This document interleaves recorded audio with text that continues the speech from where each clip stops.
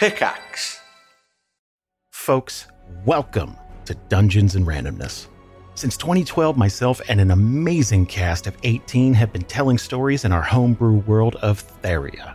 4 different groups explore lost ruins, run for political office, rage against a mad king, set sail to long-forgotten islands, and so much more. Every group has a different story and flavor, and every season, or arc, has a new set of groups and stories, all building the history of our world with every single session. Literally hundreds of hours of stories are waiting for you as part of the Pickaxe Network. Check out Dungeons and Randomness wherever you get your podcasts, and we'll see you around the table. Happy Valentine's Week. Oh, so it is. Oh. I should have brought like a lovey-dovey thing, but I didn't. Forgot. Good. Gross. Yeah. Disgust. Right? And it was yesterday anyway at the time of release, so... It's over. It's just long. Love is in the past now. We're back onto the poopy farty goodness. Yes. I guess depending on your tastes, you might be in with the farts poopy can be farty goodness on romantic. Valentine's. Yeah. It's a share of it's it's taking what's inside and outside and sharing it with the world. And if that's not love, I don't know what is. The good thing about Podiots is that whenever International Fart/Poo Day is, we won't have to make any effort. We'll just do a normal episode, and it will be the special. It's always International Pooey Fart Week with us. Yeah. Oh, dear. You ever tried tooting Careless Whisper, Mikey? I only ask you because it seems like something you might have tried. Okay, what's the tune to Careless Whisper? Okay, Yeah? Oh. Okay. I have a feeling that those aren't farts. Are those real farts? How dare you, Ben? How dare you, Ben? Those are 100% legitimate real life Have you lied farts. to Parliament and the public? Mr. Johnson would never lie to Parliament about his farts. That's a ludicrous Order, allegation. I will not hear it. order. I've just realised you're both Mr. Johnsons. That's wild. That's why I'm doing my very best to discredit the Johnson name so he comes down with me in a ball of fire. I Yeah. think he's doing a pretty good job of that, to be honest. All by himself. When I bleached my hair, I did kind of have Bonson. I guess it is Bonson. My name is Bonsus Bonson. Prime Minister Bonson. I had big Bonson energy when I had bleached hair because my hair was all frizzly and just kind of doing whatever it wanted. So, there's a bright feature of me as a Bonson impersonator. I really hope the last straw, the thing that brings him down and forces him to resign, is some sort of fart-related incident. Yes, fart scandal. The true Johnson scandal.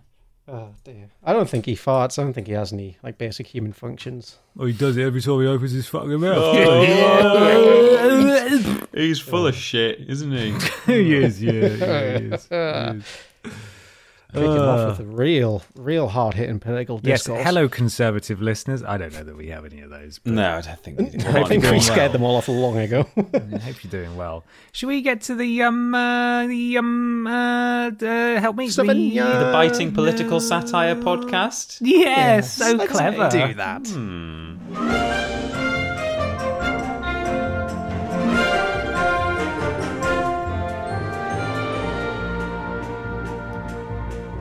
Hello, everybody, and welcome to Podiots, the official Vidiots. A podcast. It's a conversational podcast where we take some questions from you at home and obey the law of the 3 Rs, where everybody brings a thing along to talk about. Je m'appelle Benjamin. Ich heiße Peter. Me llamo Miguel. Oh, I'm really glad no one else chose Spanish because that's the only one I know. Everyone was on it. Great. I should have said Peter. You guys did yours in the language of choice. Peter. Peter, du bist very tall. Du bist sehr gross. Right? Gross. Yeah. I wonder how she is, Robot Lady. We haven't checked in a while. German robot lady. No, I don't She know. just stopped speaking to us, which is very sad. I might work on that while you boys tell me how you're both doing. Ow, my elbow. Carry on. Steady. I'm fine, thanks. Yeah, doing pretty well. How are you, Mikey? I'm good. I had a mad weekend last night. Went to see Party Boys 69 do a DJ set in London. Oh, nice. That's the weed number. Yeah, love it. Sweet. Big weedy times. Good fun. Very expensive though, but that's all part of the fun, I guess. Absolutely. How are you, Ben? Yeah, I'm good. Yeah. He's just digging around in the cupboard trying to find Robot Lady at the A minute. bit more filler while you find. I'm nearly done. I'm just scrolling to German. Hang on. Right. On your Okay, phone, in ringing up Robot Lady, you mean? I've got her. She's here. If She's this is here. going to be Robot Man, I'm going to be very sad. But here goes everybody. Is she there? Peter, ich vermisse dich. Du bist ein riesiger, gut aussehender Junge. Oh. Wow, was für große Füße. Yes, indeed. She said 4, which I didn't think she would. 4. Oh, you actually wrote that in, did you? Yeah? What did she say, though, Peter? I have no idea. I was actually a bit concerned because my entire computer froze up while that was playing. My progress bar on my recording stopped. It required the entire computing power of the greater Newcastle area. Just to receive it, yeah. What did she say? She said... Peter, I miss you. You're a massive, handsome lad. 4 what big feet. Well, she wasn't so good at saying 4. 4 what big feet. What big feet. Absolutely. Wow. I mean, I don't know what to say. I'm blushing. Are you? Yes. Okay. Is he? Are you full of accusations tonight, Ben? Jesus. Where were you when you were blushing? Yes or no? No. Well, I don't know. He's How good. to He's respond very to good. that. He's so good. He's had so him. much media training. Yeah. He apologised. Leave him alone. Did you apologise though? I just sort of said I didn't use the word sorry. So An apology is a admittance to guilt, so we don't do that here. We don't do that here. There are no apologies here. Oh, the biting satire continues, isn't it? You know, this is what people like. This is really what people want. And if you want more of this and you want to support us in doing this, you can go to streamlabs.com/Podiots donations. That's .com, by the way, not .com, which I think is maybe what I said, but I'm not sure. £3 or more. Good. Well, I've incriminated myself there, haven't I? By virtue of correcting myself. £3 or more gets you a shout out at the beginning and the end of the show, and you can join Pod Squad. Mikey has the first squad available. We start strong with Dave Benson Piss Lips. Lovely. Cook Nukem. Microsoft acquired Caroline. Oh, no. No! No, we need to keep someone independent. Damn it. The only one, Caroline. We don't talk about Ben. No. Bob. Curveball here. Babby Bobaloony. Oh. Mr. Black. Pro Trainer. Don Key Dick. Oh, very, well, not very good, just good. Ben Funged My Token. Kermit the Pog. When Life Gives You Nuggies. Armani. That sounds like a new tagline for the new Armani series. When life gives you nuggies. Armani. And the very generous Arthur the Kitten. And they say, having suffered with anxiety and depression, I find comfort listening to you boys and girls. You're like a group of friends I catch up with every 2 weeks. It makes life a little easier. Thank you. Thank you, Arthur. Thanks, Arthur. Thank you. Thanks, Arthur. Thanks, Arthur. Windy Miller and Lord Brotovich. Thank you, everyone. We've also got Pet Shop Man, Bog Standard, Suki, Tand, May, Kai Contact. What is that? I think that says suck it and make contact. Make eye Make eye contact. Make eye contact, but the camel case is all over the shop. Suki Tand make eye contact. Great, okay. Cheap as chips, Tristram. That's a David Dickinson reference. Cheap as chips. Caroline, I changed the locks. No, Caroline. There's a snake in my boot. Lagatha Christie. David Dick in my son. Mr. Blobby becomes a radio DJ. 14 across apologise. Princess Daisy's nuts. Oh, Got him. Mona Wanks. We don't talk about Kevin. No. The very generous Stephen Scodes, who says, "Hi boys. January is usually a rough month for me, but Podiots, the content on Triple Jump and Mikey streams helped this past January be less awful than normal. Thank you boys so much. You guys are all the best. Lots of love to you all. Thank you, Stephen. Keys. Thank you, Love Stephen. And we also had an exceptionally generous donation from Swedish fan number 1, who said, just wanted to say thank you. You boys are a pure joy to listen to. Please accept this donation to keep up the great work. Love you all. Well, thank you, Swedish fan number 1. Oh, thank you, Swedish fan number 1. I know who you are. You DM'd me. We talked about Star Wars. I know who you are. I know who you are. I know where you live. I know your mum. I know what one of your favourite Star Wars films is. Oh, going to tell everyone. Blimey O'Reilly. Finally, we've got Shag Mike, Kiss Peter, Marry Ben. How do you feel about those? I'm glad none of them was Kill. So I mean, I'm happy. Yeah, that's good, actually. That's nice. Yeah. Yeah, Brilliant. I'll take that. I like the use of the word Mike there. I think that's... no one ever calls him that. Mike. I'll only call Mike when I reach like 40. I'm still Mikey and youthful at the minute. There's a hard cut-off, isn't there? You're going to turn 40 and then everyone calls you Mike. Yeah. That's great. Okay, the next one is Cora Jade skating into my heart, which I did read as Cora Jade scat into my heart to begin with, which is not correct. I'm sorry. Bummer Dog, Hawkman 105, Mothman Wilson, the very generous I'm the Real Mandalorian, who says, hi, lovely boys and or girls. Thanks for keeping us all sane and laughing. My fingers are crossed that your 50th/100th episode special is a Marvel/DC style crossover combining the Triple Jump and Podiots universes. Ashton and Mikey must meet soon to heal the world. I don't think they've ever been in the same room together. How do you know we're not the same person? Yeah. Well, we've seen compelling evidence that you might be the same person. Yeah. So by compelling evidence, do you mean people on YouTube making unwarranted comparisons? Well, just sort of injuries and knife etiquette. That's and true. That's true. Spilling and stuff like that. You know, It's you just, two cannot be allowed in the same kitchen. That's all I'm She also saying. can't read things out loud. So we are the same person. could be. I think there's a balance there when you got the two straight men and you need like the wacky third one. But having two straight men and two wackies, that's a recipe. Can't have for two disaster. Wackies. That's too many. Yeah. It's ridiculous. You want Too two many. straight men and one person who's not straight. If they so wish. A linear. A linear. Yeah, two straight men and one linear. Yeah, that's what we I've want. just seen the next person in your list, Yeah, Ben. That's... I want to make sure I get this right. So 1, 2, 3, 4, 5, 6. We got thank- cunt. Thank you for your donation. I just want to say thanks to them, the real Mandalorian. There, I got Yeah, sidetracked. thank you, the real Mandalorian. Yes, thank you, the real Mandalorian. World War II, the silliest war. Old stance. Mr. Macca, Bloke on Trent, Donac 07, Just Keep Swimming Ash, and Crapoleonic Wars. We had a couple of very wars good. in there. That's very nice. Thank you so much to our pod squad for this week. That's streamlabs.com/Podiots donations, £3 or more. We love you. We love you. Thank you. Right, it is my turn once again to be question boy. Would you like a question? No. No? Yes, please. Okay, all right. Well, we'll just pack it in then, I suppose, and go home. This is from Chloe Elizabeth at Old Fruit Cake. I don't know why I paused on Twitter.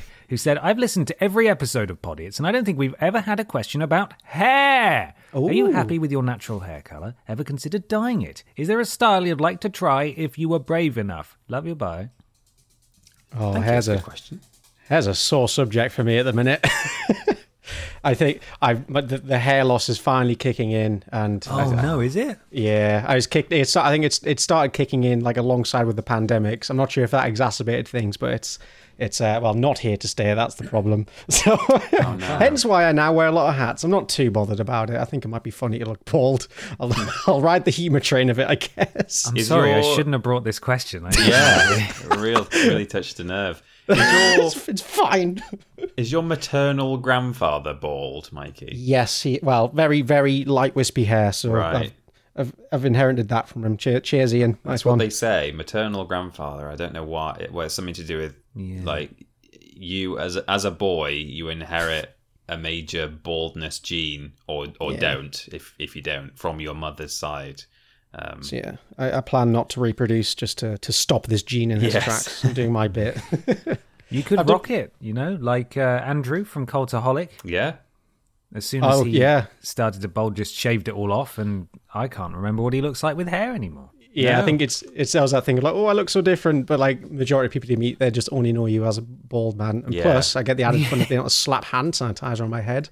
I always wanted Yes, to do. you can do that. You have could to remember to wear sun cream though on your head. Remember, Jules used to have that issue sometimes. He'd be like, "Oh, I need to watch what I'm doing. It's a sunny day." Yeah, sun cream your dome. You could also cosplay as Jason Statham or Vin Diesel or The Yeah. Rock. Or Wallace. Yeah. Or Wallace again. There I don't have to wear a swimming cap this time. Just Yeah. bam, paint myself white and I'm done.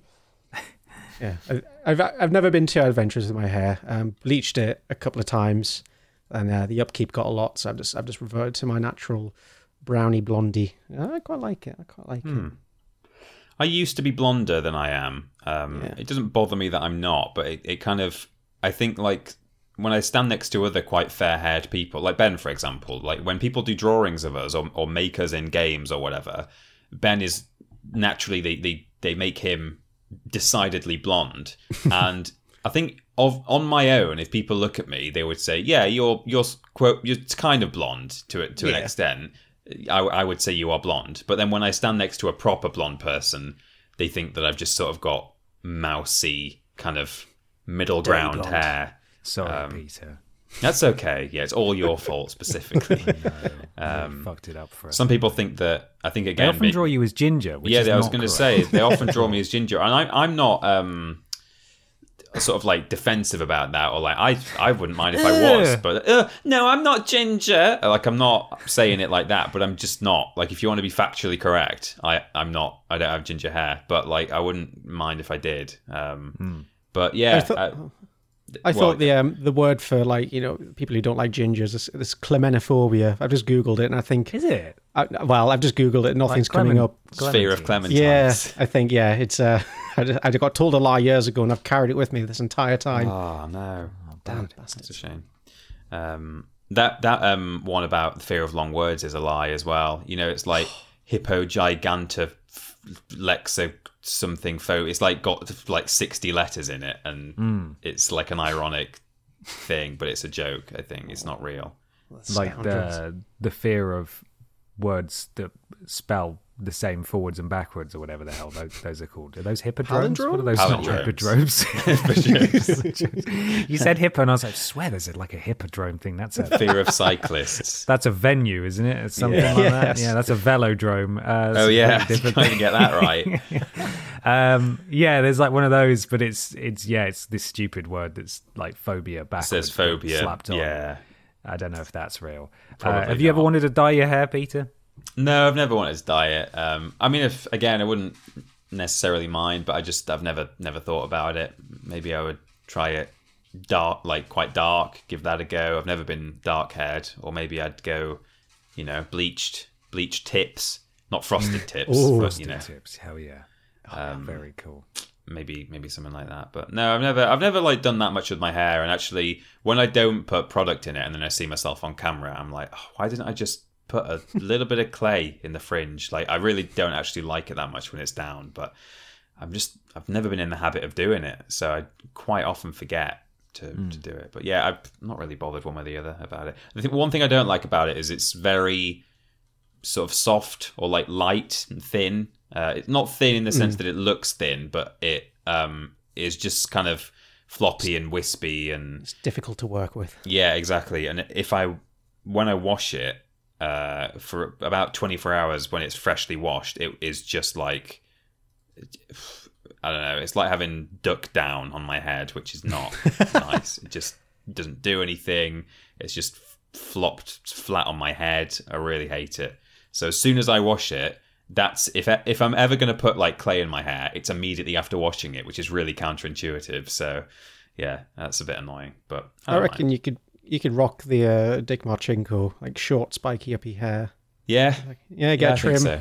whack your hair full of wax. You're looking fresh, my friend. Fantastic. What about you, Ben? You like your hair?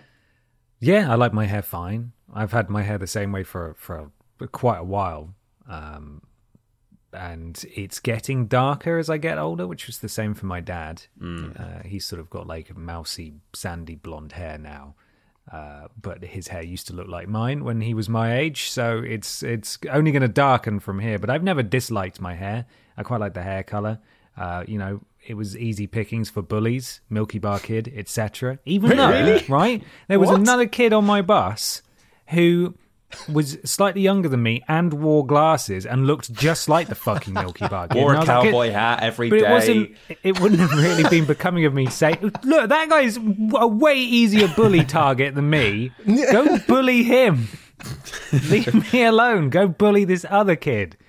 So there wasn't really bullying. It was just sort of like teasing, but that wasn't great. But I've never disliked my blonde hair, really. That used to be, when I was blonder, that used to be one of my go-to, games where you have to like tell one lie and two truths, or two lies and one truth. I used to say that I was the backup Milky Bar Kid in like 2003 or something.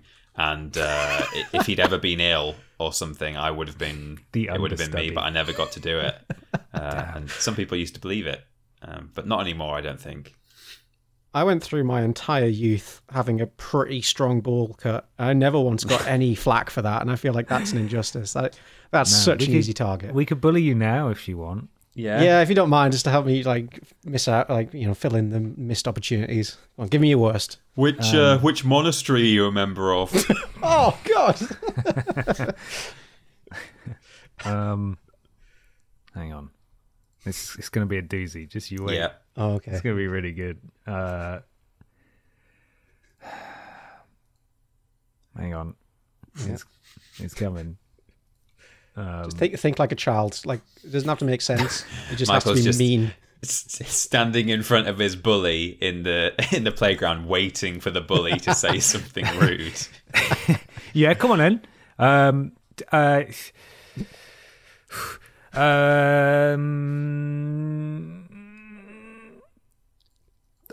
can't do it. It's quite hard, actually. I've been thrown off because one of you has just tweeted the Milky Bar Kid, and he's just staring at me now. he's just staring at me, and I can't look away. Bowl cut. Yeah. Actually, that's it. I think you just have to... Bowl cut. Just pointing. Bowl cut. Bowl cut? Question mark. That's it. Perfect. You nailed it. I think you've kind of epitomised childhood insults. Wondering, wouldn't it? It would leave you wondering afterwards. Like, what the fuck did he mean? You just resign yourself and go, yeah. Maybe I am a bowl cut. Bowl cut? Bowl cut? Wow. Awful.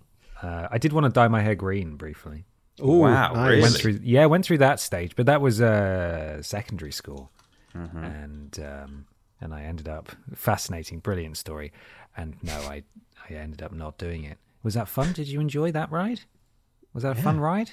Are you going to go for like the Frank Ocean luminous lime green? Let's see. I've just put a picture of it in there. For some reason, he's holding a green baby. I don't know where that's a green come from. baby like that. No, more sort of I don't know how to describe it. Sort of more toxic green. Oh yeah, Like really green. Wow. I don't know. Yeah. It was a very brief phase, and I'm glad. Sort of Billie Eilish hair. Yeah, kinda, but Yeah. probably more damage done to my hair because it came out of a bottle. Yeah. But I never did it. Never dyed my hair, and probably never will at this point, unless I get a role as fucking Superman or something. That's in the works, by the way. Going to be Superman soon. You auditioning as Superman? Yeah, big time. I'm going to be Superman soon. Bowl cut. Bowl cut. Bowl cut. Brilliant. Great. Who would like to do a thing? I've got a thing that I'm very excited to share with you. I think it's fascinating. Ooh. Really, really bigging it up before we get Fucking better going. be. This is a brand new venture into weird Capetia territory. Things are about to get weird. I stumbled across this weeks and weeks ago, and I've been meaning to bring it as a thing at some point. I don't know where I saw it, but here it is. This is all about cargo cults. Okay. Ooh, Okay. okay. A cargo cult is an indigenous millenarian belief system. Don't ask me what millenarian means. I think it might mean that it's from Melanesia, because we're about to be The Church of Sam and Miller. Yeah, probably. It's a really positive kind of cult, It's a millenarian belief system in which adherents perform rituals which they believe will cause a more technologically advanced society to deliver goods. These cults were first described in Melanesia in the wake of contact with Allied military forces during the Second World War. Isolated and pre-industrial island cultures that were lacking technology experienced soldiers and supplies arriving in large numbers, often by airdrop.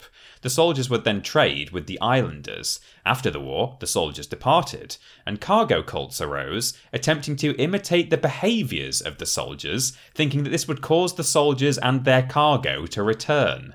Some cult behaviours involved mimicking the day-to-day activities and dress styles of soldiers, such as performing parade ground drills with wooden or salvaged rifles. Oh my god. So that's just the introduction there. So here we go. Cargo cults, it's a bit dry, this article. I don't know who wrote it. Mr. Wikipedia man was really trying to bore people with this very interesting topic, but we'll see how it goes. Cargo cults are marked by a number of common characteristics, including a, quote, myth dream that is a synthesis of indigenous and foreign elements. Also, the expectation of help from the ancestors, charismatic leaders, and lastly, belief in the appearance of an abundance of goods. The indigenous societies of Melanesia were typically characterized by a big man political system in which individuals gained prestige through gift exchanges. The more wealth a man could distribute, the more people who were in his debt, and the greater his renown, and he would then become big man. Big man. Yeah, Big that's fan of actually big a man. technical term. Big man. It's an anthropological term, according to the hyperlink. Wow. But wait, there's more. Those who were unable to reciprocate the big man were identified as rubbish men. Oh, no, that would be me. I would be the rubbish man. You'd be a rubbish man. Faced via colonialism with foreigners who had a seemingly unending supply of goods for exchange, indigenous Melanesians experienced value dominance. That is to say, they were dominated by others in terms of their own value system, not the foreign value system, and exchange with the foreigners left them feeling all like rubbish men. Oh, no. Because all these soldiers appeared with like crazy amounts of supplies, seemingly unending cargo and stuff. Since the modern manufacturing process is unknown to them, members, leaders, and prophets of the cult maintain that the manufactured goods of the non-native culture, that's the soldiers, have been created by spiritual means, such as through the ancestral. Sorry, hang on. What am I looking at? The indigenous people's gods. So these goods are intended for the local indigenous people, but the foreigners have unfairly gained control of these objects through malice or mistake. Thus, a characteristic feature of cargo cults is the belief that spiritual agents will, at some point in the future time, give much valuable cargo and desirable manufactured products to the cult members, instead of, say, the soldiers. So there are a couple of examples now of ones that actually existed. Yes, the main one was touched on in the intro. The Pacific cults of World War II. Specific. The specific cults of World War II. The most widely known period of cargo cult activity occurred among the Melanesian islanders in the Pacific during and after World War II. A small population of indigenous people observed, often directly in front of their own dwellings, the largest war ever fought by technologically advanced nations. The Japanese distributed goods and used the beliefs of the Melanesians to attempt to gain their compliance, and later the Allied forces arrived in the islands. The vast amounts of military equipment and supplies that both sides airdropped to their troops or airlifted to the airstrips on these islands meant drastic changes to the lifestyle of the islanders, many of whom had never seen outsiders before. Manufactured clothing, medicine, canned foods, tents, weapons, and other goods arrived in vast quantities for the soldiers, who often shared some of it with the islanders, who were their guides and hosts. This was true of the Japanese army as well, at least initially, before relations deteriorated in most regions. That's got to be a hell of an introduction for those guys. You can see why they'd form a lot of religious beliefs around it. Like, the God's dropping gifts from the sky, and it's filled with all this amazing technology you've never seen before. That's the thing. Like, you would never have. I would never have predicted that this could. You would never think that this would be a thing. But when you just see it laid out like that, it makes total sense that, of course, these indigenous populations just saw all this stuff arrive, and they were like, this is some kind of, deity-related event. Like, what is going on here? So the John Frum cult, one of the most widely reported and longest lived, formed on the island of Tanna Vanuatu. Tanna Vanuatu. This movement started before the war and became a cargo cult afterwards, lasting decades. Cult members worshipped certain unspecified Americans having the name John Frum or Tom Navy, who they claimed had brought cargo to their island during World War II, and whom they identified as being the spiritual entity who would provide cargo to them in the future. So that started during World War II, but it carried on into the 70s and I think perhaps later on. They had this memory of these Americans coming in during the war, and they thought, they'll be back. They'll bring that cargo. The segment called Post-War Developments here. With the end of the war, the military abandoned their air bases and stopped dropping cargo. In response, charismatic individuals developed the cults among remote Melanesian populations that promised to bestow on their followers deliveries of food, arms, jeeps, etc. The cult leaders explained that the cargo would be gifts from their own ancestors or other sources, as had occurred with the outsider armies. In attempts to get cargo to fall by parachute or land in planes or ships again, islanders imitated the same practices they had seen the military personnel use. Cult behaviours usually involved mimicking the day-to-day activities and dress styles of the US soldiers, such as performing parade ground drills with wooden or salvage rifles. The islanders carved headphones from wood and wore them while sitting in fabricated control towers. They waved that's amazing. Isn't it strange? They waved the landing signals while standing on the runways. They lit signal fires and torches to light up the runways and lighthouses. In a form of sympathetic magic, that's a kind of magic belief system that, it's cross-cultural. It just means you sort of do one thing to make the same thing happen on a different scale. So it's it's quite a reductive example, but stabbing a voodoo doll, you're trying to make a real person feel pain in that place. That makes sense. They see all these people doing exactly what they're trying to replicate. This worked. This brought these things. Exactly. Yeah. In a form of sympathetic magic, many built life-size replicas of aeroplanes out of straw and cut new military-style landing strips out of the jungle, hoping to attract more aeroplanes. The cult members thought that the foreigners had some special connection to the deities and ancestors of the natives, who were the only beings powerful enough to produce such riches. Cargo cults were typically created by individual leaders or big men in the Melanesian culture, and it's not clear if these leaders were actually sincere or were simply running scams on gullible populations. The leaders typically held cult rituals well away from established towns and colonial authorities, thus making reliable information about these practices very difficult to acquire. And there's one last example here that you two will have heard of, but I never thought of it as being a cargo cult. I never knew they existed. But you guys will be aware of the Prince Philip tribe, right? No. Oh, really? Are you not aware of this tribe that worships Prince Philip? No. As a god? No. That is spectacular. Okay, I'd heard of them. I'd read about it on the internet, but I didn't realise it was kind of for this reason. Okay, well, I'll tell you all about that then. According to ancient Yeonanan tales, like folk tales, long pre-Prince Philip, I know he was an old man, but this goes back, I think, centuries or millennia.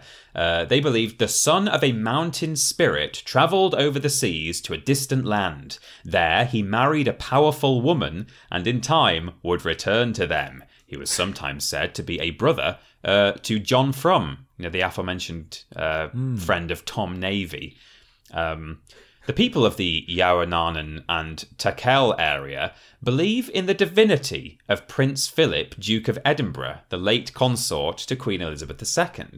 They'd seen the respect accorded to the Queen Elizabeth by colonial officials, and therefore concluded that her husband, Prince Philip, must be the son referred to in their legends, because they had the legend of this son who went away, married a powerful woman, and would come back.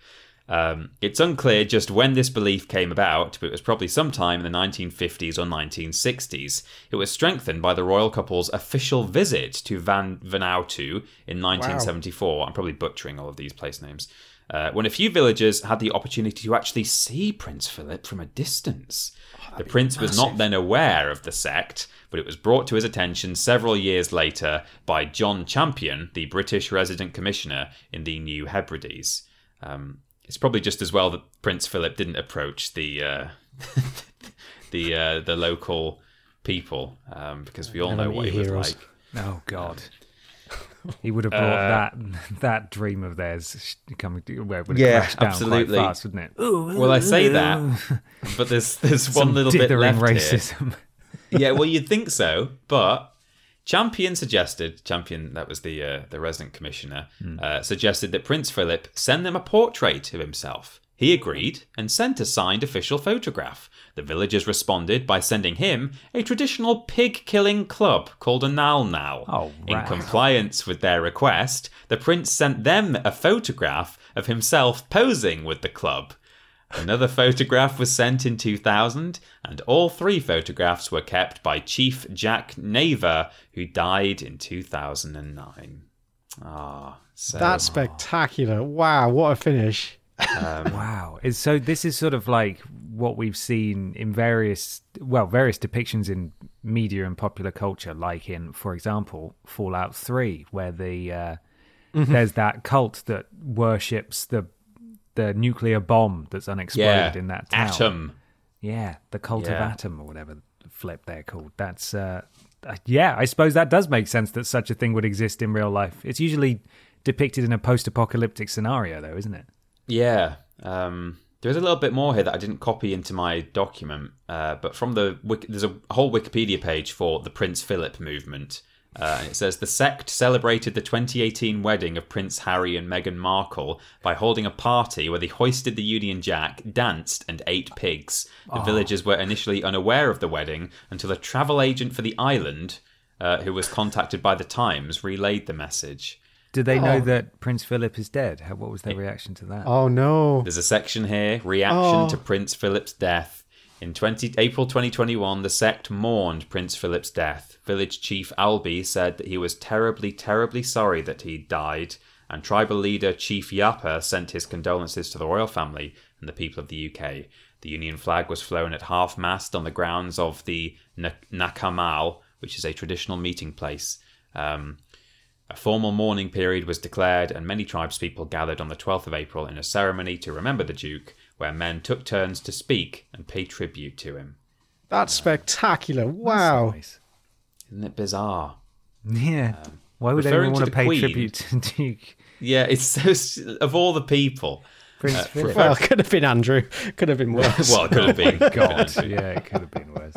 Referring to the Queen, Chief Jack Malaya said that though the Duke is dead, they still have a connection with the mother of the royal family. Many of the tribesmen believe that while his body lies at rest, the Duke's soul will return to its spiritual home, the island of Tanna.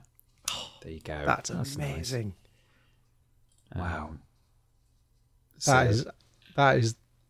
That's amazing. I mean, it makes sense as well. Like, it's not like that's strange. I mean, it's strange to us. Strange to logical. Yeah, exactly. You can see where it's all coming from. See it from their point of view that just these planes arrive and they've never seen a plane, probably not even seen, any outsiders at all, and it's just dropping stuff from the sky. Of course, it is going to be seen as some kind of divine event. So bizarre. It's been quite heartbreaking for them to rebuild planes and Out runways. Of straw, yeah. So much effort. Like, any day now, it's going to happen. Just keep building; it'll happen. Mm-hmm. Oh man, yeah. Wow. Thank you, Peter. Thank you, Peter, for your thing. You're very welcome. I hope you enjoyed it. Did. It's time for another question. This comes from the Vidiots Stan account at uvidiots on Twitter. If you meet Billy Ray Cyrus IRL in a lift or something, would you tell him that you made 2 YouTube channels that center around a character named after him? Imagine. stood in a lift and just he's like minding his own business on the way to, I don't know, his performance or something, and just this man turns to him, hey Billy, big fan, look, we've got this little pink walrus, right? And like there's a 5-minute backstory, right? So you like had sexual relations with the walrus? The duration of one fucking lift ride to explain it to him. I would probably tell him if I was going to be trapped in a lift with him, but I don't think I'd.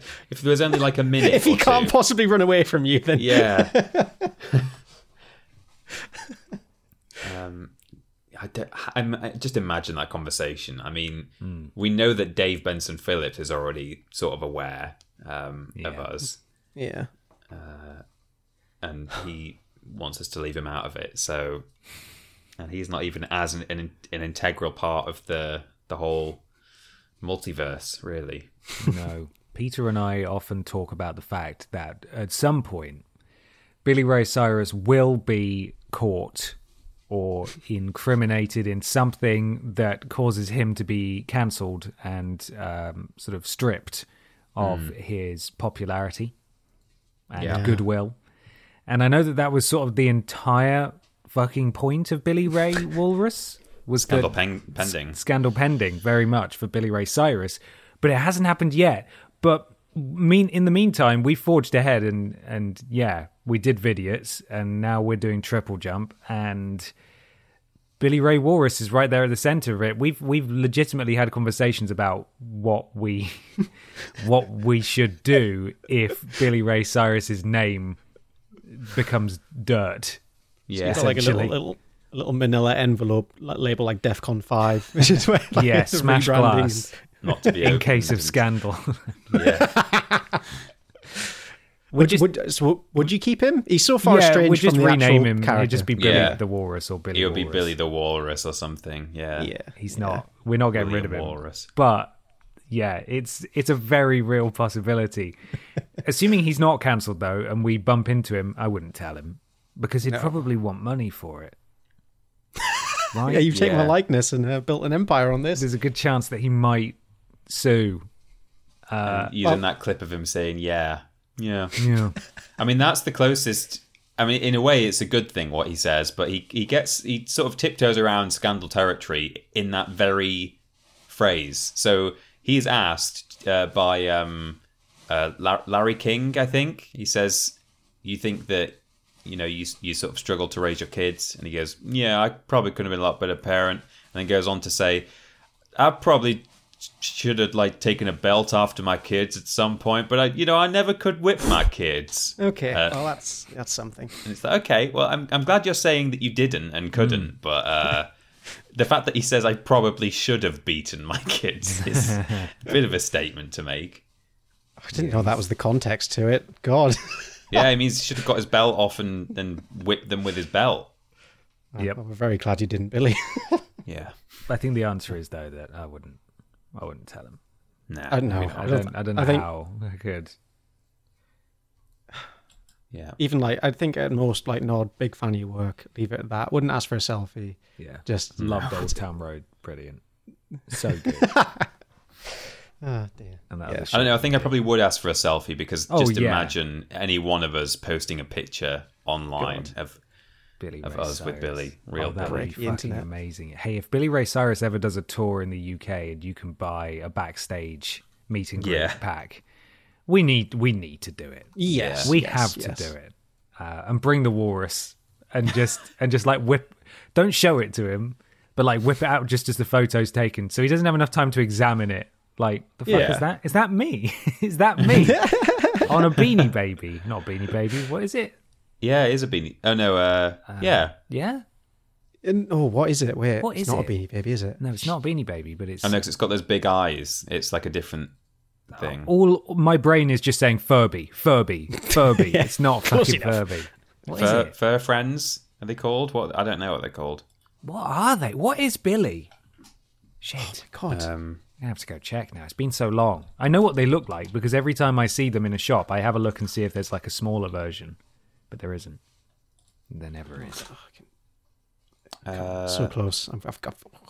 Oh, it's a Beanie Boo. Of course, Beanie Boo. Yeah, that makes total fucking sense. Oh, so it is. I think it is by the same Beanie Baby company. Just it's I guess the larger version. It's a little spin-off. What's the name of the company again? Ty? T-Y? T-Y, Ty. that's it. Yeah, you see, Yeah. I know the letters. Okay, well, there we are. He's a beanie boo. I hate that. Oh, that's awful. Mikey, do you have a thing? Yes, I do. But before I get to the thing, I've got a ferret who's rustling around in the background. I'm just gonna sort them out, all right? Okay. No problem. Back in a second. All right. Hey. Hey, This is important business. Hey, you stop that back there. stop rustling. Why did you even get that? Disgusting. What's he going Keep to do to still. stop it from rusting? Is he going to strap it down or something? Yeah, they probably should have taken a belt off to the ferret, Yeah, I think. so. But you never could whip his ferrets. He never could. No, me neither, actually. I couldn't either. No, yeah. Couldn't whip my I don't ferret. have to because one of them is trying to suffocate themselves with a plastic bag. Oh my Oh, god. good. Well, that's Stop it, Probably please. could have been a lot better parent. Yeah, no, really, you could have done. I intervened. I come today with a tale of human triumph. Oh my god! All right, sorry, they found another bag, guys. Okay. Seriously, I'm about to tell them. Why? Well, where are wait. they getting these bags? I don't know. It's going to be some kind of human triumph soon, but Yeah. Until then, yeah. nothing. We'll just have to wait and listen.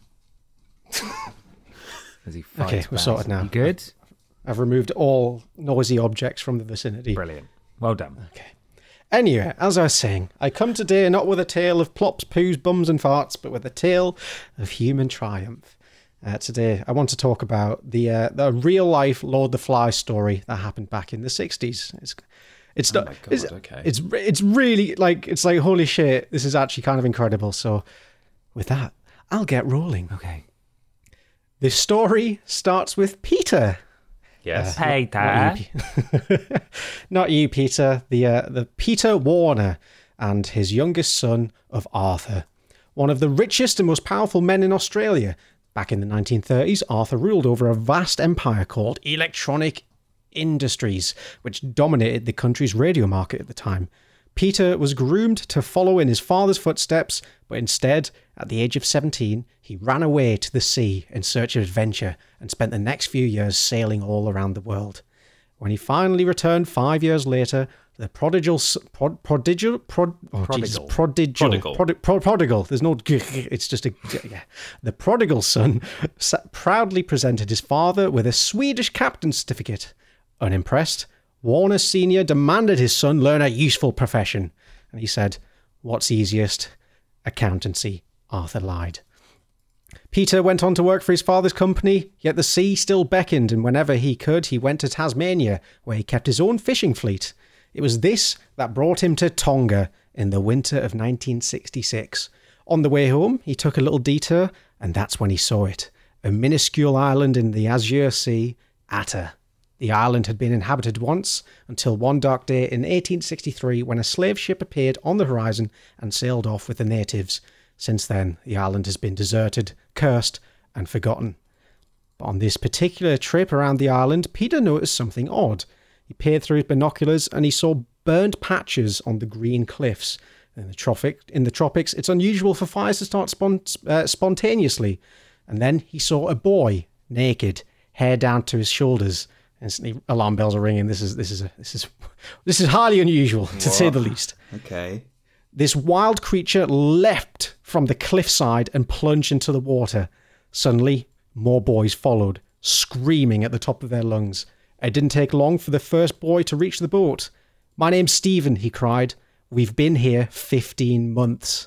What the hell? Yeah, it's absolutely insane. We'll get into it, but I'll go into how they prep for it and how they actually survived. And it's like mind-boggling. I don't think I could do any 10% of what these guys did. So the boys, once aboard, claimed they were students at a boarding school in Nuku'alofa, the Tongan capital. Sick of school meals, they decided to take a fishing boat out one day, only to get caught in a storm. A likely story, Peter thought.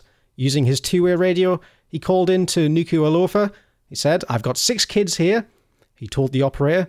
"Stand by," came the response. 20 minutes ticked by. Finally, a very tearful operator came on the radio and said, "You found them! These boys have been given up for dead. Funerals have been held. If it's them, this is a miracle." And now we get into the actual story. So the protagonists were 6 boys: Sion, Stephen, Kolo, David, Luke, and Mano. all pupils at a strict Catholic boarding school in Nuku'alofa. The oldest boy was 16, the youngest 13, and they had one main thing in common. They were bored witless. So they came up with a plan to escape to Fiji, some 500 miles away, or even all the way to New Zealand. There was only one obstacle. That's a pretty big obstacle, I guess. None of them owned a boat. So they decided to, quote-unquote, borrow one from Mr. Taniela Uhila, a fisherman they all disliked. That's a good way of saying, fuck you, we're going to take your boat, we're going to get away from this place.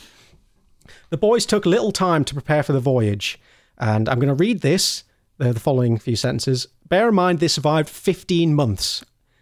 They had 2 sacks of bananas, a few coconuts, and a small gas burner, and that was all the supplies they packed with them. Didn't occur to any of them to bring a map, let alone a compass, so it's a miracle they survived so well. No one noticed the small craft leaving the harbour that evening. Skies were fair, only a mild breeze ruffled the calm sea. But that night, the boys made a grave error. They fell asleep, which to me seems absolutely terrifying as a man who's... Seems pretty reckless. Yes, as a man who's got a deep fear of open big seas, I don't think I could even, like on a nice cruise liner, want to sleep. Screw that. Yeah, they fell asleep, and a few hours later, they awoke to water crashing down over their heads. It was dark. They hoisted the sail, which the wind promptly tore to shreds. Next to break was the rudder. We drifted for 8 days, Mano said, without food, without water. The boys tried catching fish, and they managed to collect some rainwater in hollowed-out coconut shells and shared it equally between them, each taking a sip in the morning and another in the evening. So already their resourcefulness is showing off, to ration and be careful of what resources they do have. Yeah. Now, 8 days out at sea, they spied a miracle on the horizon. Not a tropical paradise with waving palm trees and sandy beaches, but a hulking mass of rock jutting up more than 1,000 feet out of the ocean.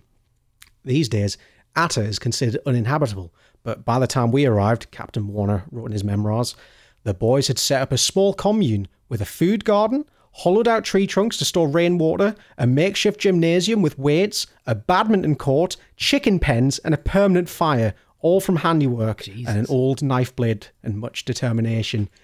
Absolutely insane to build. I mean, a badminton court. Yeah. I mean, they've got time to kill now, these boys. The first few months must be pretty stressful, but by the time you're building a badminton court, I feel like you've got to max level now. You can just enjoy. Hang on a minute. Did you say a chicken coop? Yeah, chicken pens. Where have they got the chickens from? Oh, we'll get to that. The kids agreed to work in teams of 2, drawing up a strict roster for garden, kitchen, and guard duty. Sometimes they quarrelled, but whenever that happened, they solved it by imposing a time out. The days began and ended with a song and prayer. Kolo fashioned a makeshift guitar from a piece of driftwood, half a coconut shell, and 6 steel wires salvaged from their wrecked boat. Again, what? That's bonkers. Absolutely insane. And this is an instrument Peter has kept all these years and played it to help lift their spirits. And their spirits needed lifting. All summer long it hardly rained, driving the boys frantic with thirst. They tried constructing a raft in order to leave the island, but it fell apart in the crashing surf. Worst of all, Stephen slipped one day, fell off a cliff, and broke his leg. Ooh. The other boys picked their way down after him and then helped him back up to the top. They set his leg using sticks and leaves, and Sion joked, "Don't worry, we'll do your work while you lie there like King Taufa Ahau Topu himself." That was the king of Tonga at the time. And onto the diet. They survived initially on fish, coconuts, tame birds, and when water supplies were scarce, they drank the blood of the birds, which is pretty gnarly. I'm reading this. Even if my life depended on it, I don't think I could do half of this stuff. I'd just reside myself. I'll just drift off to sea, whatever. Screw it. Guess I'll die. Yeah, why not? And they also sucked seabird eggs. Oh, tasty. Sucked them. It's quite a miracle, actually, that they went this long without dying of some deathly, just bacteria disease. Yeah, that's true. That's the important thing. Later, when they got to the top of the island, they found an ancient volcanic crater where people had lived a century before. There, the boys discovered wild taro, bananas, and chickens. So that's the story of how they got there, which had been reproducing on the island for 100 years since the Tongans left. So yeah, these chickens essentially had roost of the whole island and just bred like wildfire, leaving a delicious supply just waiting to be found. These boys come and decimate the local ecology. They were finally rescued on Sunday, 11th of September, 1966. The local physician later expressed astonishment at their muscled physiques and Stephen's perfectly healed leg. But it wasn't the end of the boys' little adventure, because when they arrived back in their hometown, police boarded Peter's boat, arrested the boys, and threw them all in jail. For stealing the boat. Yep. This has got to be Come on. the most petty thing I've ever heard. So I'm just going to crown him King Dickhead, Mr. Taniela Uhila, whose sailing boat the boys had quote-unquote borrowed 15 months earlier, was still furious, and he decided to press charges. So this is a relatively small island, I think, like where they came from. It's like 600 people. Obviously, the whole place was in mourning. They had these funerals for the boys, and this guy's like, "Nah, you boys owe me. Fuck them kids." That's insane. Thankfully, the boys managed to wrangle their way out of any serious legal repercussions. The mood when the boys returned to their families in Tonga was jubilant. Almost the entire island, population 900, had turned out to welcome them home, except for Mr. Taniela, who's like, nah, I'm not getting part of this. Peter was proclaimed a national hero. Soon he received a message from the king himself, inviting the captain for an audience. "Thank you for rescuing 6 of my subjects," His Royal Highness said. "Now, is there anything I can do for you?" The captain didn't have to think long. "Yes, I would like to trap lobster in these waters and start a business here." And the king consented. I think that's quite nice. That's nice. Oh. Yeah. Peter returned to Sydney, resigned from his father's company, and commissioned a new ship. Then he had the 6 boys brought over and granted them the thing that had started it all, an opportunity to see the world beyond Tonga. He hired them as the crew of his new fishing boat. Oh, it's like a Disney movie Lovely. at the end. The last sentence here is a bit of it made me like tear up a little bit. It's quite nice. While the boys of Atta have been consigned to obscurity, Lord the Flies is still widely read to this day. But the real Lord the Flies is a tale of friendship and loyalty, one that illustrates how much stronger we are if we can lean on each other. And after my wife took Peter's picture, he turned to a cabinet, rummaged around for a bit, then drew out a heavy stack of papers that laid in my hands. His memoirs, he explained, written for his children and grandchildren. I looked down at this first page, and the quote reads, "Life has taught me a great deal, including the lesson that you should always look for what is good and what is positive in people." And that's the story of the real life Lord the Flies. I'm going to quickly give credit. This is a Guardian article written by Rutger Bregman. It's really, essentially this guy, like this whole story just kind of got blasted into obscurity. No one really heard for it for a while. And this guy stumbled across like a little newspaper clipping about it and decided to go to the island, like interview all the people who took part of it and like made like a proper writer for the whole thing. And it's absolutely insane. I think it's very lovely. Despite the bird blood drinking. The bird blood drinking was a bit too much for me. That was fascinating. Thank you, Michael. You're very welcome. Yeah. Don't worry, your regular farty nonsense will resume next week. That was good. I liked it. Yeah. You do realise now, Ben, that your thing also has to be about some sort of island population, an amazing, unbelievable story. I'll do my best. It's an amazing and unbelievable story, but we'll get to it in a minute. First, though, a question from Krista Benink at Benink Krista on Twitter, who asks, if you could have a food or dish named after you, what would it be? Oh. Easy for me. Burger. I want a burger named after me. Some kind of, I'd have to think about what's in it, but I want it to be a burger. A banger. Banger. Or a fucking, what's it called? Like a greasy spoon at the side of the road. You know, you see them set up at the side of motorways and stuff in lay-bys, not motorways, but dual carriageways and stuff. Yeah. One of those. Maybe they're fried bread. Oh, yeah. But you know, like my greasy bread that I made that time. Oh, yeah. The oily oil bread. Yeah. Ben's oil bread. And they're like, it's actually quite nice. It's not as bad as the inspiration. I'm picturing that on the menu. You know, like in McDonald's, you can supersize things. So I can have the fried bread, but could I potter it, please? Yeah, can I potter my extra oiled oil. bread, please? Really? You're going to be laid up feeling sick for 2 days? Yep, that's what I want. Need an excuse to get off work. Oh, this is I'm not tricky. sure what I would want. Do you know, Mikey? What's my favorite food? I feel like I'm always a big fan of tacos, but feels like if I'm going to have something named after myself, it's got to reflect me and my cultural heritage, not just stealing the best of another one and slapping my name on it. Okay. I know, the Johnson. Bread, chips, bread, chips, bread. Squish it down with a rolling pin. You got yourself a Johnson. Dry as hell. Delicious. That sounds unpalatable, Michael. That's the point. And you get like a bowl of ketchup to dip in it, and yeah, that'd be nice. Wow. Have you ever made like a triple decker sandwich at home? It's like a really enthralling, exciting process. Then you start eating, and it's just regret. Like a Scooby Doo. It's probably quite kinda difficult deal. to eat. Yeah. Yeah. No, I never had a I used to do that triple decker sandwich. I used to do it as a kid. I like whenever I had a sandwich, I insisted on it being as flat as humanly possible. So that's where the Johnson element comes in. Rolling pin it down. Like every sandwich I ever had, I'd put it on a table, use my full force, and get it down to like the size of a bit of paper, and it makes it taste so much better. Oh, that would be good. What about blondies? You're also pretty known for your blondies. Oh, the Jammy Dodger Oh, blondies. the Jammy They're Dodger very good. blondies. Yeah, that'd be Call them good. the John Dees. But no, I'm gonna stick with my disgusting, disgusting pile of carbs. dry chip mass. It's what I deserve. I would have it's like a pizza, right? But none of the middle is there. It's just a ring of pizza crust.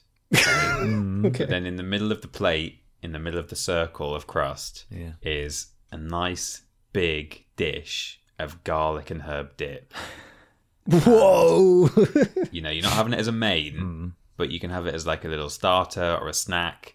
It's not a whole pizza that you have to, think about, am I going to have diarrhea tomorrow? And you probably will still have diarrhea from just eating loads and loads of garlic dip, but it's just a ring of crust, and then you tear it, and you share it, and you dip it in. It wouldn't really have to be a circular ring of pizza crust. It could just be like a piece of bread, couldn't it? What have they done with the rest of the pizza? They never made it, I don't Oh think. my God. I think they should make a whole pizza and just bin the entire meal. Yeah, probably. Just cut that out. Any toppings? Doesn't fucking matter. Throw it away. Yeah. There's probably like some a other bit. recipe that you could use. That I mean, some people don't like their crusts, so maybe you could serve those pizzas in the restaurant to people who are crustless. Crustless. I get very angry at people who don't eat the crust. It's just, Yeah, me too. I don't get it. When I was really hungover on New Year's Day, I ordered a pizza and I felt quite unwell. And I just couldn't handle the crust. I was just like eating the cheese bits and then just like casually tossing the crust back in. I forgot to get stuffed crust as well, so it was a total write-off. Anyway, bless. I was like, oh, it's just more bread. It's just bread. So good. I mean, Yeah, I I always hate when leave it- people leave their crusts, except for the fact that I then get those crusts and can dip them in my dip and enjoy even more. You want me to bring in little doggy bags of crusts for you, Peter? Yeah, just with like your chew marks on Yeah, them. no, absolutely. That'd be nice. Greasy brown bag. Yeah, here you go, You Peter. enjoy Here's that. your little crusts. I've been saving them for a couple of months. Little dog man, here's your crust. Yeah. I always keep the crust for dessert. I generally, whenever I'm eating, I always section it up. I'm not the person to kind of like dip around and like have a bit of everything like all over the place. I'll always like segment it. So I've like start with one ingredient, the next. But I think my most egregious food division crime is Chit Kat. Wow, Kit Kat chunkies. I used to eat them. I'd nibble off all the chocolate. And just the wafer. Ooh. And to be honest, it was always like, it's better when you have them together. But for some reason, I couldn't help myself from creating this tedious, unsatisfying lump of wafer. I used to do that with Twixes as well. Bite the caramel off yeah, the they're so Twixes, good. Excavate the biscuit, and it's like, okay, no, it's just biscuit. That's nice. Some of them, I think it was Kit Kats or maybe Club biscuits or something. When you bite the chocolate off them, the biscuit has like holes in it. It looks like a flute or something. Yeah. It's like a recorder. That's fun. Yeah, you're right. And double deckers are another good one. Get the nugget off. The nugget. It's so good. Nuggets. Is it nugget or nougat? Nougat. I always get Chicken made. nougats? Yeah. I had a quick second there because I remember as a kid saying nougat and everyone made fun of me. Oh, bless you. Because they're all saying it wrong. Yeah, ball boy. You nougat. go like, oh, Mikey, sick hair. Stupid pronunciation of nougat, though. Peter, you could call yours Pizza Austin, or Yeah, so I was if going you to wanted say to go I was- adjacent, similar concept, you could go Pitta Austin. Oh. As you just after bread could do with dip. Austin. I was going to nice. say it would be called the pizza Austin or something like that. Yeah, that's good. Nice. That's good Cute. stuff. Are you ready for my thing? Oh, yes, please. Yeah. This is a thing that I have stolen from timesnownews.com. I think it's a relatively recent write-up, but it's about a story from 2002. This was written by the website's not formatting properly, so I've just got loads of lines of text. Thad Brilliant. Roberts. Thad. No, it's not. Saumya Agrawal, maybe. I've ruined Where that. did Thad Roberts come Thad from? Roberts is the subject of the article. There's a tiny failed to load JPEG image, and next to it says Thad Roberts. So that's Right. So I'm getting confused. This website is not loaded at all. Here we are. Thad Roberts, the NASA intern who stole lunar rocks to have sex on the moon. Oh, hell yeah. Okay. Wow. Here we go. Buckle up. The moon rocks collected by Apollo astronauts are among the most valuable substances locked up in NASA facility. Back in July 2002, a NASA intern decided to steal some moon rocks to have sex on the moon. Thad Roberts, a promising intern at NASA, once hoped to be the first man on Mars. However, that dream was put aside after he noticed a sizable quantity of moon rocks being kept at NASA's lunar lab in Houston, Texas, under somewhat insecure conditions. Roberts came up with a plan to steal 101 grams of moon rocks, valued at how much do you think they were worth? How many? 101 grams? 101 grams. I'm going to go a gram, so about 100 grand. Yeah, I was going to say about hundreds. I'll go higher in that case. I'll say $500,000. How much, sorry? $500,000. Sorry, not $500,000. Yeah, $500,000. $500,000. You're both very wrong. Valued at some $21 million. So that he could literally give his girlfriend the moon. Oh. Oh my, that's a He lot. wanted to lay the lunar samples out on a bed and have sex on the moon. That was his goal. Okay. He even managed to get in touch with a Belgian amateur mineralogist who expressed interest in buying some of the rocks. Sexy, sexy rocks. Roberts, his girlfriend Tiffany Fowler, and their accomplice Shay Sauer, all of whom were NASA interns, used their official IDs to enter the building on the night of the crime. When they reached the safe, Roberts realised that the rocks were as insecure as he thought. I think maybe it's meant to say weren't as insecure as he thought. He believed that the combination to the safe was written on a tag tied to its handle. However, on the night of one of the most audacious heists in history, Roberts and his friend... I know, I thought that was a bit much as well. Roberts and his friends I don't think it's that audacious. That's got to be like one of the biggest heists ever undertaken. Like 21 million. What, this 22-year-old going to get his fuck rocks? The most audacious heist in history. I mean, yeah, if you just talk about the value, if you say he's trying to nick $21 million worth of rocks and then sell them, then yeah, it sounds that sounds more fair as a statement. But he wants to do it so he can fuck on the rocks. Yeah, he wants to fuck on the moon. I'd let him off for that. It's quite a flowery write-up, I think. That bit was a bit much for me. And I've lost my place now, so there we are. Hope you're both fucking happy. Hope you're both happy. Yeah, pretty pleased. I'm wasting time now while I try and find... however, on the night of one of the most audacious heists in history, Roberts and his friends found out that the tag contained a cryptic reminder of the code. The NASA interns, who couldn't back off after coming this far, decided to carry the whole safe out of the building and drove to a motel where they managed to open the safe with a power saw. Roberts and his girlfriend scattered the moon rocks on a bed and had sex on them. He did it. Yes. They fucked on the moon. Yes, he did it. They fucked on the They moon. didn't, though, did they? I mean, that's so stupid. Come on, Peter, believe. No. No, I refuse. Believe. They fucked You might on as the well moon. fuck on a fallen asteroid, of which there are several, on Earth, like large ones in museums, and say I'm the first person to have had sex in space. It's basically the same logic you're applying. Well, there is definitely still people who've done that. Yeah, and who want to do that. You've nailed it, Ben. Though you've got the perfect Valentine's story for us all here. Yeah, yes. we have. Yeah, we've got it. You're fucking welcome. One of us planned ahead. According to the FBI's report on the Moon Rock Caper, the young thieves did more than just try to sell off a collection of lunar samples worth as much as $21 million. In the process, they also contaminated them, making them virtually useless to the scientific community. Not completely, though, which I think is interesting. Not sure what the research would be. They could do studies on, how semen reacts. Yeah, sex with juices. Moon dust. How do they go with the moon rocks? They also destroyed 3 decades worth of handwritten research notes by a NASA scientist that had been locked in the safe. That's not good. God.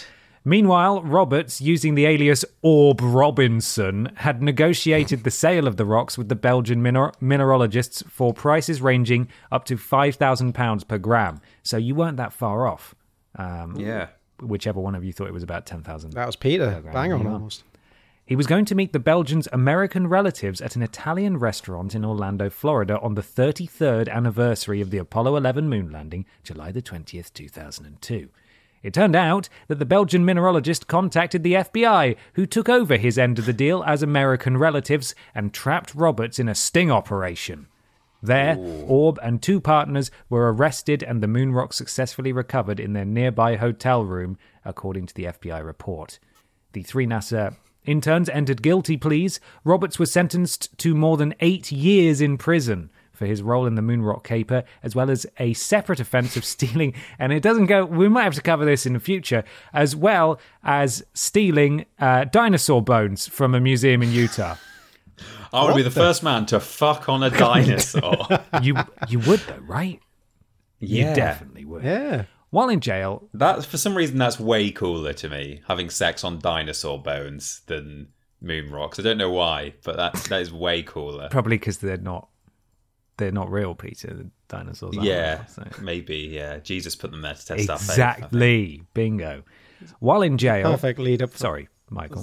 Perfect lead up for that. Like your partner gets home, a little card waiting there on the doorstep, and open it up. How about we have some tea sex? Bam! Want to get boned? Oh, that's bib. Oh, that's better. Damn it! And then, what I'd like to imagine is that the FBI bust in, weapons drawn, like, get down on the ground. You're under arrest for stealing something extremely valuable. And the guy's like, is it the dinosaur bone thing or the moon rock thing? 2 amazing crimes to pull off, really. Yeah, they've not yet found out that he's once had sex on the ruins of Atlantis, but one day... Is this the Atlantis, Mona Lisa, moon rock, or dinosaur bone thing? While in jail, Roberts studied for degrees in physics, anthropology, and philosophy. Now 44, he's become a leading authority on the large-scale structure of the universe. He told the Daily Star that he's tired of talking about his youthful misdemeanors and instead wants to focus on his interpretation of an 11-dimensional geometric theory encompassing dark matter, dark energy, wave-particle duality, quantum tunneling, gravity, early universe inflation, and Heisenberg's uncertainty principle. Me too. He will forever be known to all of us, though, as the legend who fucked on the moon. God, that's incredible. I googled his name and I found a Reddit Ask Me Anything he did about his book he wrote about him stealing the rocks. When when he went to space and fucked on the moon. Oh dear. The questions are all like, it's just like actual people asking sciencey questions. One person's saying, "Would you be a guest on the Joe Rogan podcast?" Oh dear. Well, there we are. That's my thing. Thad Roberts, lunar legend. What an absolute stud. legend. What a stud. What a fucking stud. We have a final question here. Are you ready for it? Yes. This comes courtesy of John Stewart at JStewartFilm on Twitter. Congratulations! People told their friends... Oh, God, I just had to burp because I couldn't believe what was coming next. People told their friends, and you're moving into Podiots year 2. What kind of new and exciting content are we getting? Michael gets hit by a tank? Memory flash drives? That's a good question. I don't think anyone's really asked that before. What would you want to do? I think like our aspiration from the beginning was to take Prove It like to the nth degree and do some really, really good stuff with that. Like that was always like, that was the beginning. It's like, this is the potential to be like a huge series. Yeah. It would have been nice to see that rocket off and like do just some bonkers stuff with it. Yeah, that was always the hope. More worst games ever. Would have been nice to do some like live appearances at conventions and stuff. Glitch. What is it? Is it? Yeah. No. Because lots of things. But the thing with Vidiots is a lot of it was a bit kind of ad hoc in a good way. I think like we had running series, but things depended on what we got sent on Post Some Tat and what was going on around the office and stuff. So yeah, it's kind of anyone's guess what we'd be doing really, but we'd still be doing worst games ever, no question. And yeah, perhaps some wild Prove-Its with a bigger budget and stuff. Not us plodding around in a river making sandcastles. Going, ow, ow. You've played Call of Duty, now watch us shoot Nerf darts at each other in Dunster. I think, maybe that's like getting away from the point of like the Vidiots point at least. Like a well-produced, expensive, amazing Prove It wouldn't have the same charm as those low-budget hijinks.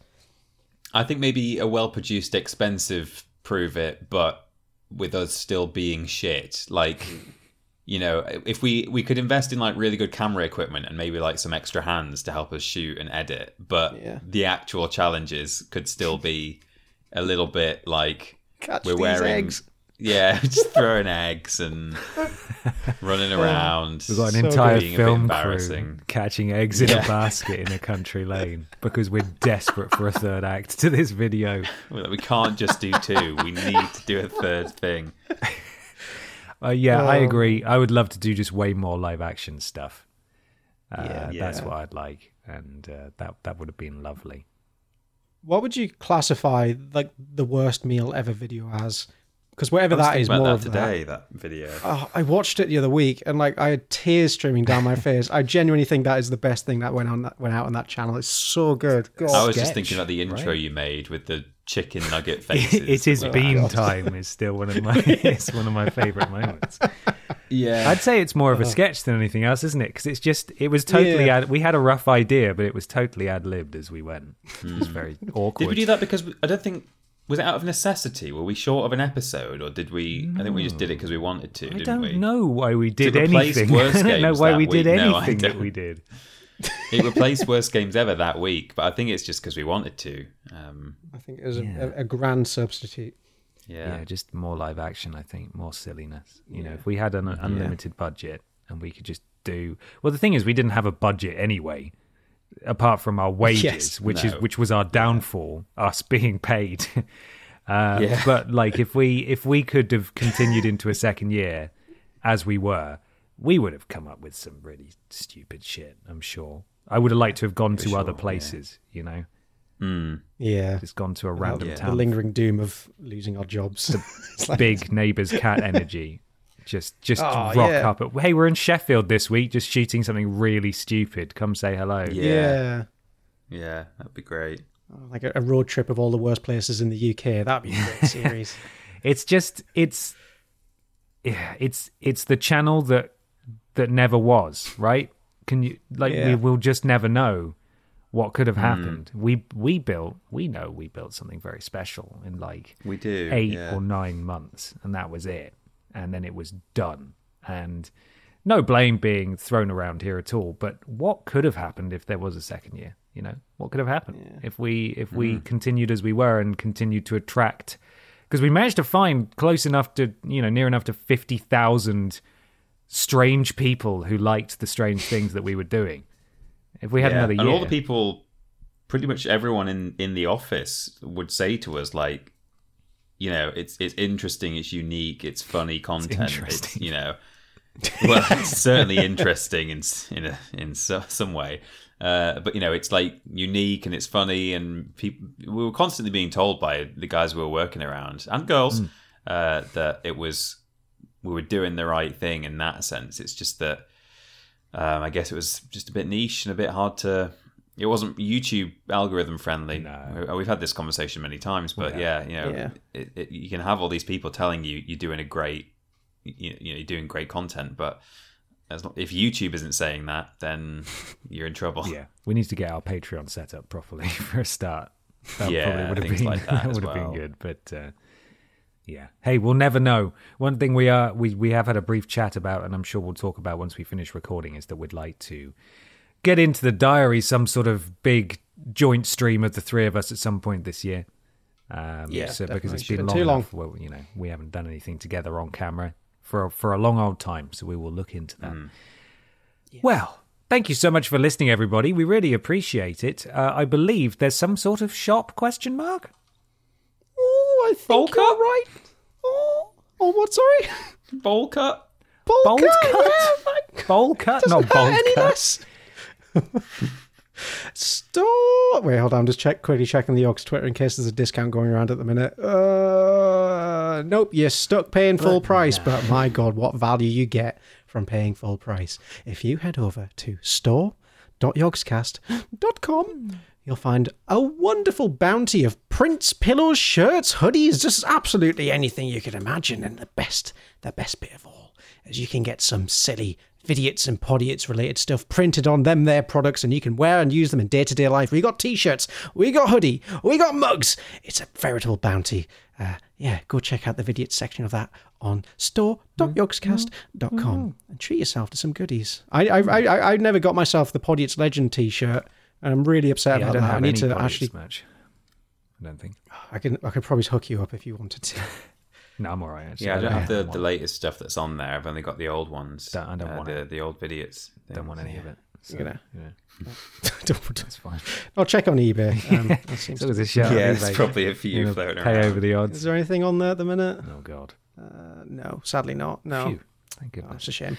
Hey, YouTube, Twitter, Facebook, all.com/Vidiots official. Vidiots official. bit.ly/Vidiots official. Discord. Go see our Discord. Go say hello. There's a Podiots thread now. Yeah. There's like 5 people in it. As people slowly start to remember that they joined the Vidiots Discord 4 years ago. I'm like, oh shit, yeah, this is still a thing. So go check it out. What have you sent? What have you put there, Michael? What's that there, Mike, in the chat? This is some bootleg Vidiots merch. It's not boot. I think we should. am a Vidiots girl. That's not Vidiots merch, is it? Surely. It's Vidiots I like yellow. it though. It is Vidiots yellow. It is actually. I like that. I think we should release that. Like Rip it reprint off. and- Yeah, yeah. Yeah. But don't sell it in boy variety. No. I am a Vidiots Can we girl. use that exact photo on the listing? Yeah, Just can we on get that someone's printed on a carpet? cake and then take a photo of the cake and put it on a shirt? Oh, I've got sad news actually. The Asda cake printing station is no more. That is in the- devastating news. Yeah, they've had a big rejig around the Asda and it's no longer there, which is actually, I was quite upset by that. I just stand there for a minute and just, Oh man. all the Never art we more produced. will a lady come out, Is this right? show us the picture and say, "Is this right?" Yeah, that's it. That That's what we photo wanted. of our phone being scanned with a photo on the phone is what we wanted on the cake. It's perfect. So many memories of that Asda, the pizza station, the cake station. Yeah. I went there with Mikey when he lived just round the corner from me, and I bought a bin and a microwave, I memory. think, and carried it back. Yeah. Oh. They always played quite loud, obnoxious music in that Yeah. store as well. I remember going in and it And it was had, Starlight, Starlight. Oh yeah, and it had UV, it had like purple light in the bathroom so that you can't find a vein to inject yourself. Yes. That always annoys me. Yeah. Yeah. Oh, it's annoying. My last 2 visits to that Asda, they've played Phil Collins in the Air Tonight, which like when you think of it, you just think of the drum solo. You forget about the 6 minutes of just ethereal like Yeah. that leads up to it, and it's the weirdest shopping experience you could ever have. It's so good. Yeah. And on the way back that time, that old lady crashed into my car, as spoken about on an episode of Podiots. Didn't know how the lanes worked. I was like, "You're in the wrong lane." She's like, "No, you are." You are. And then her, I'm assuming, daughter said, "Well, no one's hurt, so shall we go?" I'm like, yes, I suppose so. fine. It sounded really like a bad crash, but when we got out and looked, there didn't seem No to damage. be a single No mark. damage. Invincible vehicle over here. Yeah. Hit you with no dent. You were wrapped in bubble wrap, though, to be fair. Yeah, true. Finally, twitch.tv/Vidiots official. Occasional charity live streams on there. We'll try and get something penciled in for all three of us soon. Streamlabs.com/Podiots donations. £3 or more to get a shout out at the beginning and the end of the show and join Pod Squad. Mikey, kick us off again. Dave Benson Pisslips, Cook Nukem, Microsoft acquired Caroline. We don't talk about Ben. No. Babby Bobalooney, Mr. Black, Pro Trainer, Don Key Dick, Ben funged my token, Kermit the Pog, When Life Gives You Nuggies, Armani, The Generous Arthur the Kitten, Windy Miller, and Lord... Is it Brotovic or Brotovich? I think I always say different things. I think they're interchangeable. Yeah. Lord's Brotovictoria. Brilliant. Brotovictory. Yeah, great. Yeah. Yeah, there we go. Also, Pet Shop Man, Bog Standard, Suck It and Make Eye Contact, Cheap as Chips, Tristram, Caroline, I Changed the Locks, There's a Snake in My Boot, Lagatha Christie, David Dick in My Son, Mr. Blobby Becomes a Radio DJ, 14 Across Apologise, Praise Princess Daisy's Nuts, Monowanks, We Don't Talk About Kevin No, the very generous Stephen Skodes, and the very, very generous Swedish fan number 1. Thank you. We've also got Shag Mike, Kiss Peter, Marry Ben, Cora Jade, Scatin, Into My Heart, Bummer Dog, Hawkman 105, Mothman Wilson, the very generous I'm the Real Mandalorian, Cunt, World War II, The Silliest War, Mr. Macca, Bloke on Trent, Donaco 7, Just Keep Swimming Ash, and Crapoleonic Wars. And that, right there, is your Pod Squad for this week. Thank you so much, all of you. Once again, streamlabs.com/Podiots donations, £3 or more. Get a shout out at the beginning and the end of the podcast. Peter Austin. Yes. What came out on Vidiots 4 years ago this fortnight? Years ago, 2018, everybody. I mean, one video that I don't think we mentioned at the time, but on the 12th of January, we had the Vidiots announcement. We are the Vidiots. But leading us up until from the start of the year up to the 15th, when this episode comes out, we had Worst Games Ever, Prison Break, The Conspiracy, Welcome to Vidiots, the true launch video. Yes. In the Spotlight, Crossing Souls. Yeah. I don't remember what that is. That I remember that because I ended up playing it, and I'm trying to remember in the timeline of things that happened. Did we go to Paris really early? Yeah, it was pretty early. Yeah, I think it was around that time that we did the In the Spotlight, maybe. Were we in Paris when the channel launched, or was it like we went super close? Yeah, I think It we was the went first immediately afterwards. Yeah. It's coming up in this run of videos. We then had the Vidiots Welcome and Q&A Extravaganza, Post Some Tat Episode 1, Prove It Cooking Mama 3 Part 1. It's a good one. Then it was the Paris vlog, Le What's Next De Focus 2018. Yes. Where we sort of got in trouble and we drank too much and had a great time. We had a fantastic time. Memory cards, February the 12th, State of Emergency, Aliens something or other, and it's ... after that. Probably Colonial Marines, I don't know. Prove It, Cooking Mama 3, Part 2. That's gameplay as well. In the Spotlight, Vampire. That was at Paris, wasn't it? Yes, it was, yes. Post Some Tat number 2, We've Got Stickers. In the Spotlight, Greedfall. Mm-hmm. Nintendo Labo is brilliant, creative fun for all ages. And the most professional video we've ever made, I think. It was pretty good, that video. Yeah, it was, it was professional in the sense that it was a mutual arrangement as well. Brand ambassador. It's so funny being sat at a table with like someone who's like a dad with kids, has like a family friendly YouTube channel, and then 3 grown-ups who joke about I bombs. can build it faster than you. Yeah. And that brings us up to the 15th of February. So Nice. there you go. That's everything that happened in not just this fortnight, but from the start of the year up till now. Incredible. There's that amazing photo of the three of us in front of the Labo booth holding our little cardboard creations. I've still got my little wallet with, when you get the certificate. Did you get your remember the certificate? It's like, this is to certify that Peter finished his Nintendo Labo course. And then the photo of the three of us. Oh, brilliant. Good day. Thanks, Nintendo, for giving us a Switch after that. Yeah, they did give us a Switch. Madness. Still got it. It lets us do coverage for Triple Jump now. It's excellent. So, wonderful. Mikey, where can people find you on the internet? At Parrot Boy on the Twitter and also on Twitch. I stream every once in a while, and on my Twitter you'll find some lovely meat face stickers that I got printed. So anyone who's in Bristol, keep an eye out for those over the coming months. I'll be slapping them around in whatever fun places I can find. If you find one, do send me a picture. That'd be a lot of fun to see. Incredible. And Peter, where can people find us on the internet? Ben and I are still doing silly things on YouTube over at Team Triple Jump, just like we did at Podiots 4 years ago. But we're also on social media, Twitter at That Peter Austin and at confused_dude, where we say and do silly things as well that are non-Triple Jump affiliated. Thoughts on my own. Thoughts on my own, not necessarily representative of who? Triple Jump. Triple Jump, yeah. Peter, we were 25 when we started Podiots. And we're going to be 30 this year. We are. Oh, babbies. Yeah. Oh dear. It's gone really fast. That is troubling. It's gone so fast. I don't like it. God.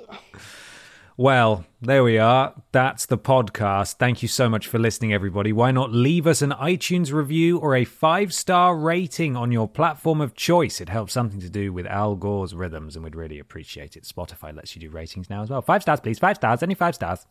Thank you. No room for anything else. Is there a final question before we ride off into the sunset? What would people like us to have done in year 2 of Podiots? Yeah.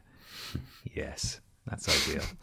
Make yourself sad and think about what could have been. Yeah, what could have been. You can still tell your friends, though. You may have seen we've made minimal effort over the past couple of weeks. There's a relevant pinned tweet now on our profile. There's a relevant pinned post on Facebook. We're now labeling each Podiots thread so you can find them. So it's not just, a picture of Dave. No. Yeah. We don't have a website yet, and at this rate, it'll never happen. But, hey, tell your friends. We'd appreciate it. Right, look after yourselves, everybody. We'll catch you next time. Bye. Bye-bye.